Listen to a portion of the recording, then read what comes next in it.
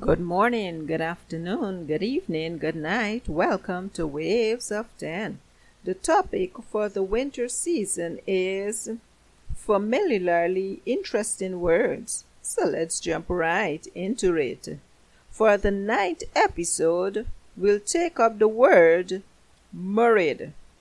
Myriad can be defined as a large number of something or an infinite number of something.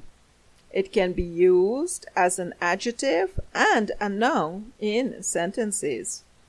Examples of the word in sentences as an adjective and a noun respectively are: myriad soldiers died in the battle, and a myriad of soldiers died in the battle. When using the word as an adjective, it represents a large number. When used as a noun, it represents an indefinite number. Some people say that the plural form of the word myriads is redundant and archaic.